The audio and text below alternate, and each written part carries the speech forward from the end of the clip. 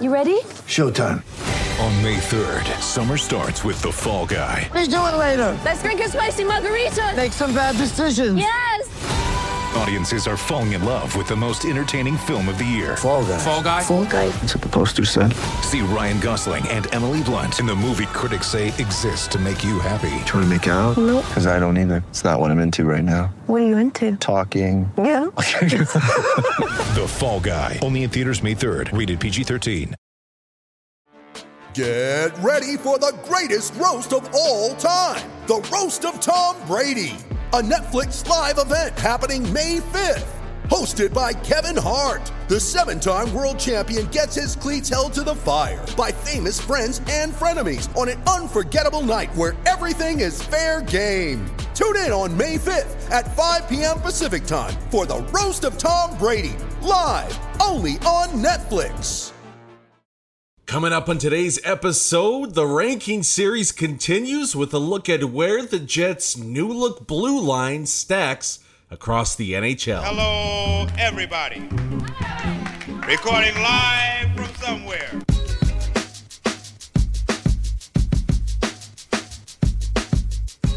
What's good, everyone, and welcome to another episode of Skates and Plates on the Hockey Podcast Network. I'm your host, Brandon Rowicki. You can follow me on Twitter at Brandon_Rowicki or the podcast at Skates Plates Pod. We're going to get into the defensive rankings in just a sec, but I got to mention this right off the top. A huge shout out to my good buddy Ross. Listens to every episode of the podcast, unlike my other deadbeat friends. But Ross got married over the weekend to his beautiful bride, Michelle. The wedding was gorgeous. Absolute blast, a ton of fun. But Ross also had the most memorable food of any wedding that I've ever been to, so I gotta get into that. I had heard rumblings of something special planned, but didn't know the exact specifics of it. But nothing surprised or excited or filled me with more joy than seeing the big, gigantic red truck pull into the parking lot to serve dinner. That's right. Rossi got the Red Ember food truck to cater his wedding. If you don't know Ross, he is the single most knowledgeable pizza mind in the city. So him having Zod the wedding wasn't totally unexpected, but still a legendary move by him, and also a legendary move by Michelle to allow it. So I would just say, keep that in mind, everyone, for the next wedding you're planning or attending, whatever it is. Ignore the chicken and fish, make it pizza, and make it special. Especially Red Ember, which, by the way, scored a 9.7 on the Ross Pizza tasting scale. So keep that in mind the next time you order a pie. But just wanted to mention that quickly, and congrats again to Ross and Michelle. Well, we'll see how long the honeymoon phase lasts when it comes to Jets fans and the revamped blue line in Winnipeg. Just nailed the segue again. There's no doubt the Jets' blue line was ranked much more favorably in this year's rankings than when we did this thing last year. I believe I had the Jets somewhere around the bottom 5, either in it or just outside it, of last year's decor rankings in the NHL. And I think things really got exposed in the series sweep to Montreal, so that maybe necessitated changes finally. And it's been a big, big improvement last year to this year with the additions of Nate Schmidt and Brendan Dillon. But the big question is, yes, the Jets are improved, but how improved are they? And how high will they climb the rankings? And I guess ultimately, is it good enough to make a deep run at the playoffs this time around? So let's find that out here. We'll get into our defensive rankings across the NHL. Quick reminder, with these rankings, this is a look solely at the best decors in the NHL heading into this season. No consideration given to the salary cap at all. Not a whole lot given to the future as well. Just what blue line would you most like to have on your team to try and win the Stanley Cup? Now the good news when it comes to the Jets and the decor rankings. They're not in the bottom 5 anymore. And Winnipeg is not even in the bottom 10 anymore. I can't believe it either, but I think it's true with the moves that they made. The bad news, though, They didn't crack the top 10, despite a pair of savvy big trades by Chevy in the summer of Chevy. So we'll kick off the rankings by starting at the bottom with the worst of the worst. And hey, good news, Sabres fans. You guys aren't dead last this time around.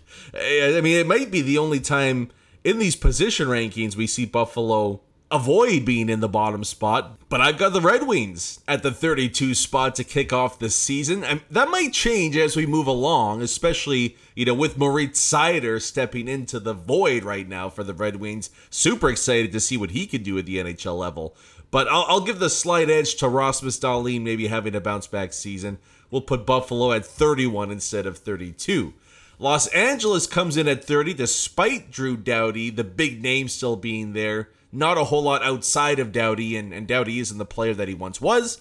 They're followed by Ottawa and San Jose in the bottom 5. I then have Edmonton at 27.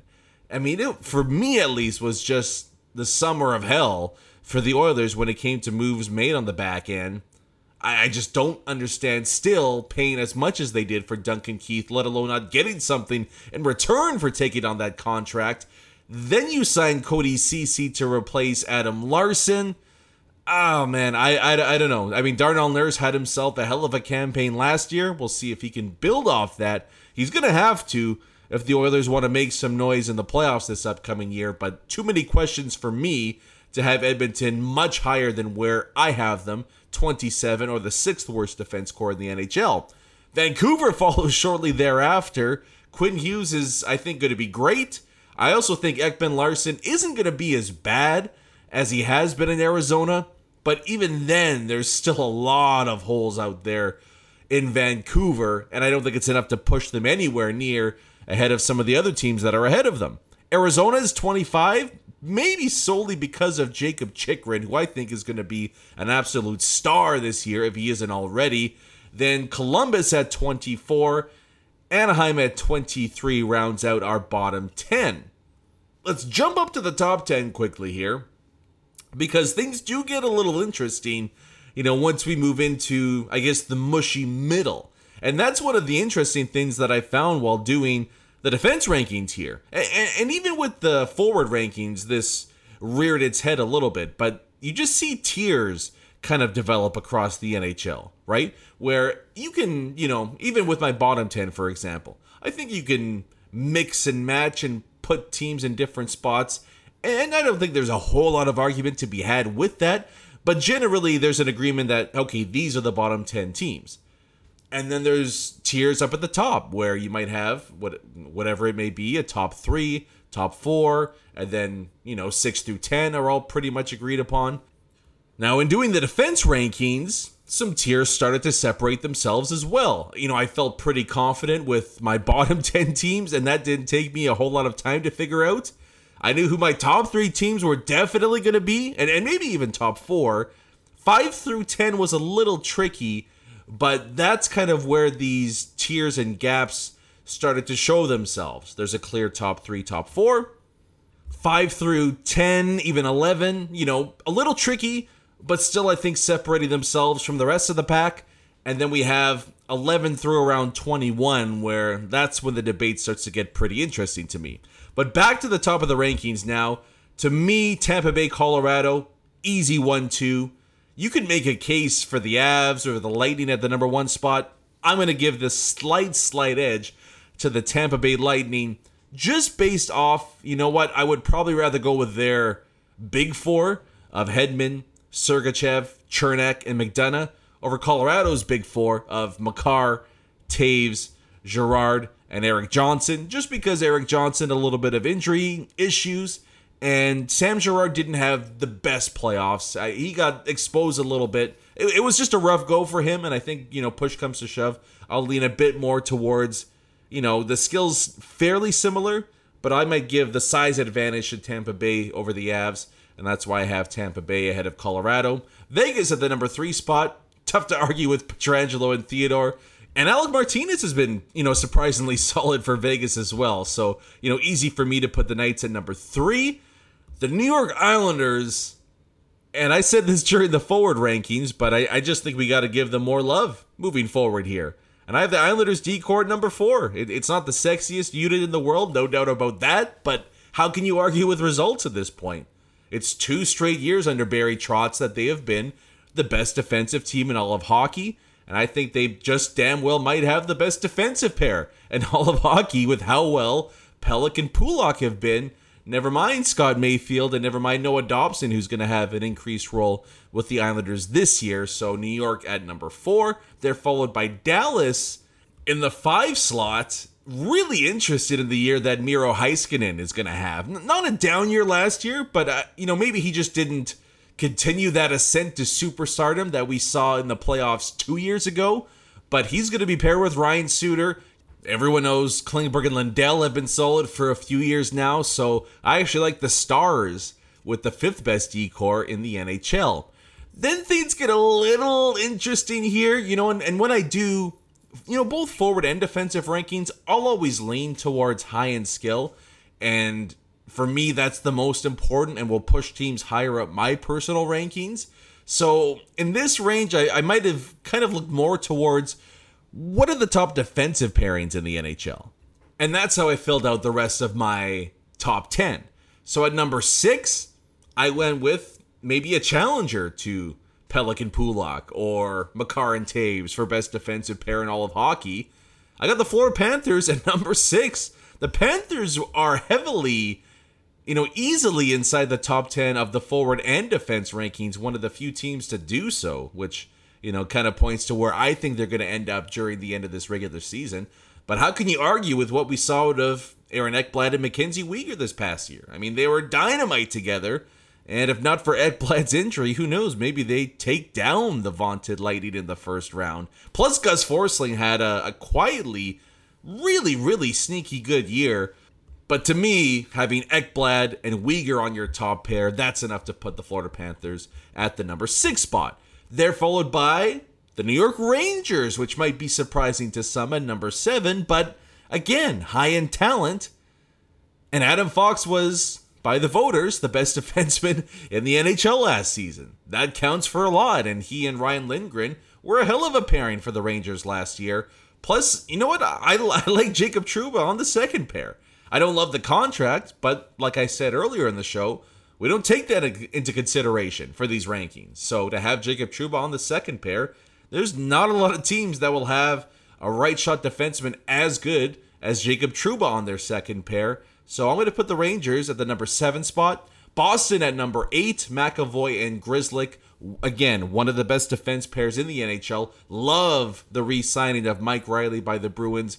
Didn't love the deal given to Derek Forbort, $3 million to play on the third pair. But the Bruins are always solid defensively, so an easy decision to have them in the top 10. They're followed by Minnesota at number 9, despite losing both Ryan Suter and Carson Soucy. So pretty impressive for the Wild to still be a top 10 defense core, despite losing 2 of their top 6 this past season. And then, again, Jets fans are not going to like this, but I got the Maple Leafs inside the top 10. With all their faults, their D-core actually played pretty damn good last year. They didn't lose in the first round because their defense was wonky. They lost because Matthews and Marner couldn't get going offensively. But TJ Brody has been a great addition for them. Morgan Riley played really, really well in that loss to Montreal. And then to have a guy like Jake Muzzin on your second pair, and Travis Durbin on your third pair for that matter. The Leafs, they got issues, but maybe unfortunately for everyone cheering against them, the D-core isn't one of them. So there you have it, the bottom 10 and the top 10 in the NHL. The Jets aren't on either of those lists. So we got to find out where they fit into matters when we look at the other 12 or so teams across the NHL.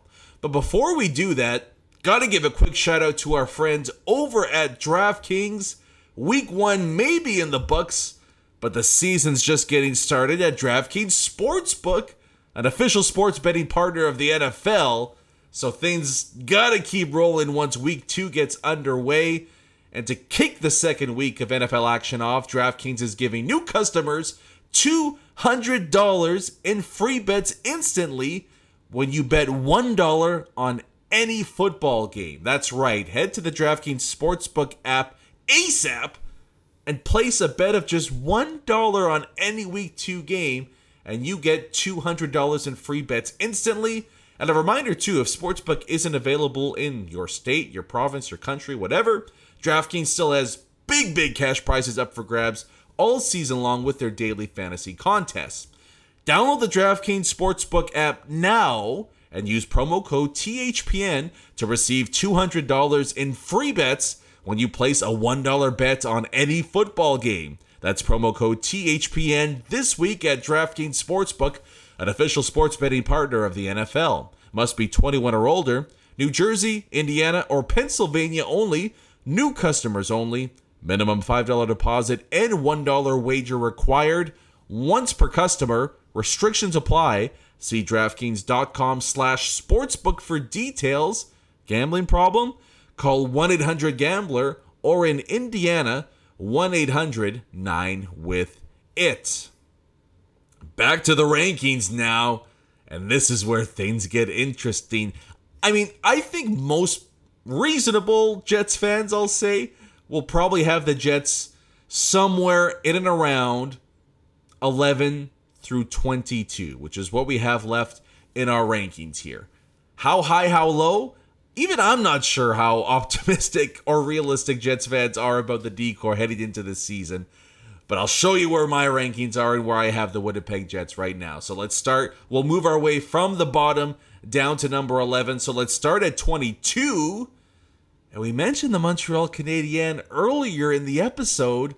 And for me, the loss of Shea Weber drops the Canadiens down to the number 22 spot. I know they added David Savard. I'm not sure, and I'm not sold on Sherrod Savard working as the second pair for Montreal this season. Love Jeff Petrie, outstanding defenseman, but I just look at what Montreal has right now, and to me, more questions than answers. I might be a little harsh on Montreal here, I'll admit that, but I've got the Habs at 22. 21, the Washington Capitals, which again might be surprising, but I'm a little low on Montreal, Washington, and Pittsburgh, who we'll hear from pretty quickly here. I know the Caps have John Carlson. I know he's tremendous offensively on the power play. Don't love the rest of the mix there. Dmitry Orlov hasn't been great for a few years now. Justin Schultz, I don't know. I think maybe we've seen the best of him at the NHL. His best days are probably likely gone. And the loss of Brendan Dillon, while Winnipeg's gain, is obviously a big blow for the Washington Capitals. I think the salary cap bit them in the ass. I got the Caps at 21. They're followed by Chicago at 20. Some good moves made by them this offseason. But despite me thinking that Seth Jones is actually going to be an outstanding player for them, I like the Jake McCabe move. There's still some injury issues with him. The rest of the decor is a little unimpressive for me. I got Chicago at number 20, followed by Pittsburgh at 19. Again, maybe that's the Flyer fan in me pushing Pittsburgh down a few pegs, but not a big Chris Letang fan. I thought he kind of slowed down a decent amount, and at age 34, who knows what we're going to get out of him this season. The rest of the decor, I don't know. It's weird, but I don't know if you could say it's better than what Winnipeg has to offer. So I got Pittsburgh at the 19 spot. We're getting closer and closer to just outside the top 10. Still haven't heard the Winnipeg Jets name called just yet. 18, I'm going with the Calgary Flames. I think Noah Hanifin and Chris Tanev were one of the more underrated top pairs in the NHL last season. But the loss of Mark Giordano for me, Calgary didn't go out and find a way to replace him. And it's tough to do that, but they didn't make another addition on the blue line. And so despite some good pieces there, the two guys that I mentioned, as well as Anderson, Rasmus Anderson, and Juuso Välimäki on the second pair, there's a chance Calgary could end up higher on the rankings, once the season gets underway. But for me now, Calgary sits in the 18 spot. 17, I'm going with the Seattle Kraken, finding themselves into the 17 slot. And then right after them, 16, pretty much smack dab right in the middle, I've got the Winnipeg Jets with the 16th best defense core in the NHL heading into the upcoming season. Now, before I get into why I have the Jets in the 16th spot, I'll just unveil the rest of my rankings quickly. The New Jersey Devils come in at 15 after the addition of Dougie Hamilton. The St. Louis Blues at 14, so another Central team there. Speaking of the Central, the Nashville Predators. Surprising, I mean, they've been in the top 10, maybe the top 5 for how many years now, but their loss of Ryan Ellis just cannot be ignored for me, but still having Yossi and Ekholm, for the time being at least, gives Nashville the 13th spot. Philly, after some big moves, speaking of Ryan Ellis, they jumped to 12, and the Carolina Hurricanes, despite losing Mr. Hamilton, still have the 11th best defense core in the NHL. So why the Jets at 16? To me, there's a few reasons why they jump up in the rankings, but maybe not into a no doubt about it top half D-core in the entire NHL. The main reason for me holding Winnipeg back from jumping up a couple of spots is just the fact they don't have a number one defenseman. They don't have a no doubt about it top pair guy heading into the season. All the teams that are ranked above the Winnipeg Jets have that guy. And then a couple other solid defensemen as well. But that to me is the big separator right now, is that the Winnipeg Jets have, for sure 5 second pair guys, maybe even 6 depending on what you think about Logan Stanley, but nobody that I think other teams have to game plan around just yet. That to me is kind of the next step. Okay, the D-core is solid, but how do we take it from solid to spectacular? The first step to that happening is something that I actually think is going to take place this season. I mentioned this in my bold prediction episode a few weeks ago, and while we had some fun, making some crazy predictions, I actually think this one is going to come to fruition. But I think Neil Pionk is going to be a low-end first pair defenseman for the Winnipeg Jets this upcoming season. There's been so much talk about getting help and getting support for Josh Morrissey and this chase to get him back to where he was a few seasons ago. And we'll get to Josh Morrissey in just a second here. But I feel like nobody's mentioning whatsoever that Neil Pionk also hasn't had a whole lot of support beside him over these past couple of seasons. And he's actually performed extremely well given those circumstances. What is he going to do now that he has a no doubt about a top 4 player beside him this entire upcoming season, regardless of who he's paired with? I think Neil Pionk is in line to have a massive season coming off that big money extension he just signed. There's the chance that he plays first-line power play minutes, and maybe he even gets the most minutes period on this entire team. I mean, I can completely envision a scenario where Neil Pionk racks up 55 to 60 points, is playing 22, 23, 24 minutes a night, and becomes this team's most reliable defenseman at both ends of the ice, honestly. I mean, why not? Right? Why not? Just because he was, a little unheralded coming over to Winnipeg after a tough rookie season in New York? I mean, to me, he's got all the tools. We all know how good he is with the puck on his stick. Very instinctual, very great passer. I think he's underrated defensively on top of that. He's feisty as all hell. He's not afraid to throw a big check in the open ice. I love every bit of his game. And I think, if, for example, he's paired beside Brendan Dillon, that to me is Winnipeg's number one defense pairing going into the season. And I think it's one that's actually going to be really effective. And I think we can see Brendan Dillon bring out the best in Neil Pionk. I really, really believe that we're going to see the best season yet, even after a couple of really solid campaigns from number 4. Back to Josh Morrissey, though. And look, hey, all the spotlight is rightly on him, right? I mean, he's the most highest paid defenseman on the team. A couple of down years. No one really knows if he's going to recapture the form that he had beside Jacob Trouba.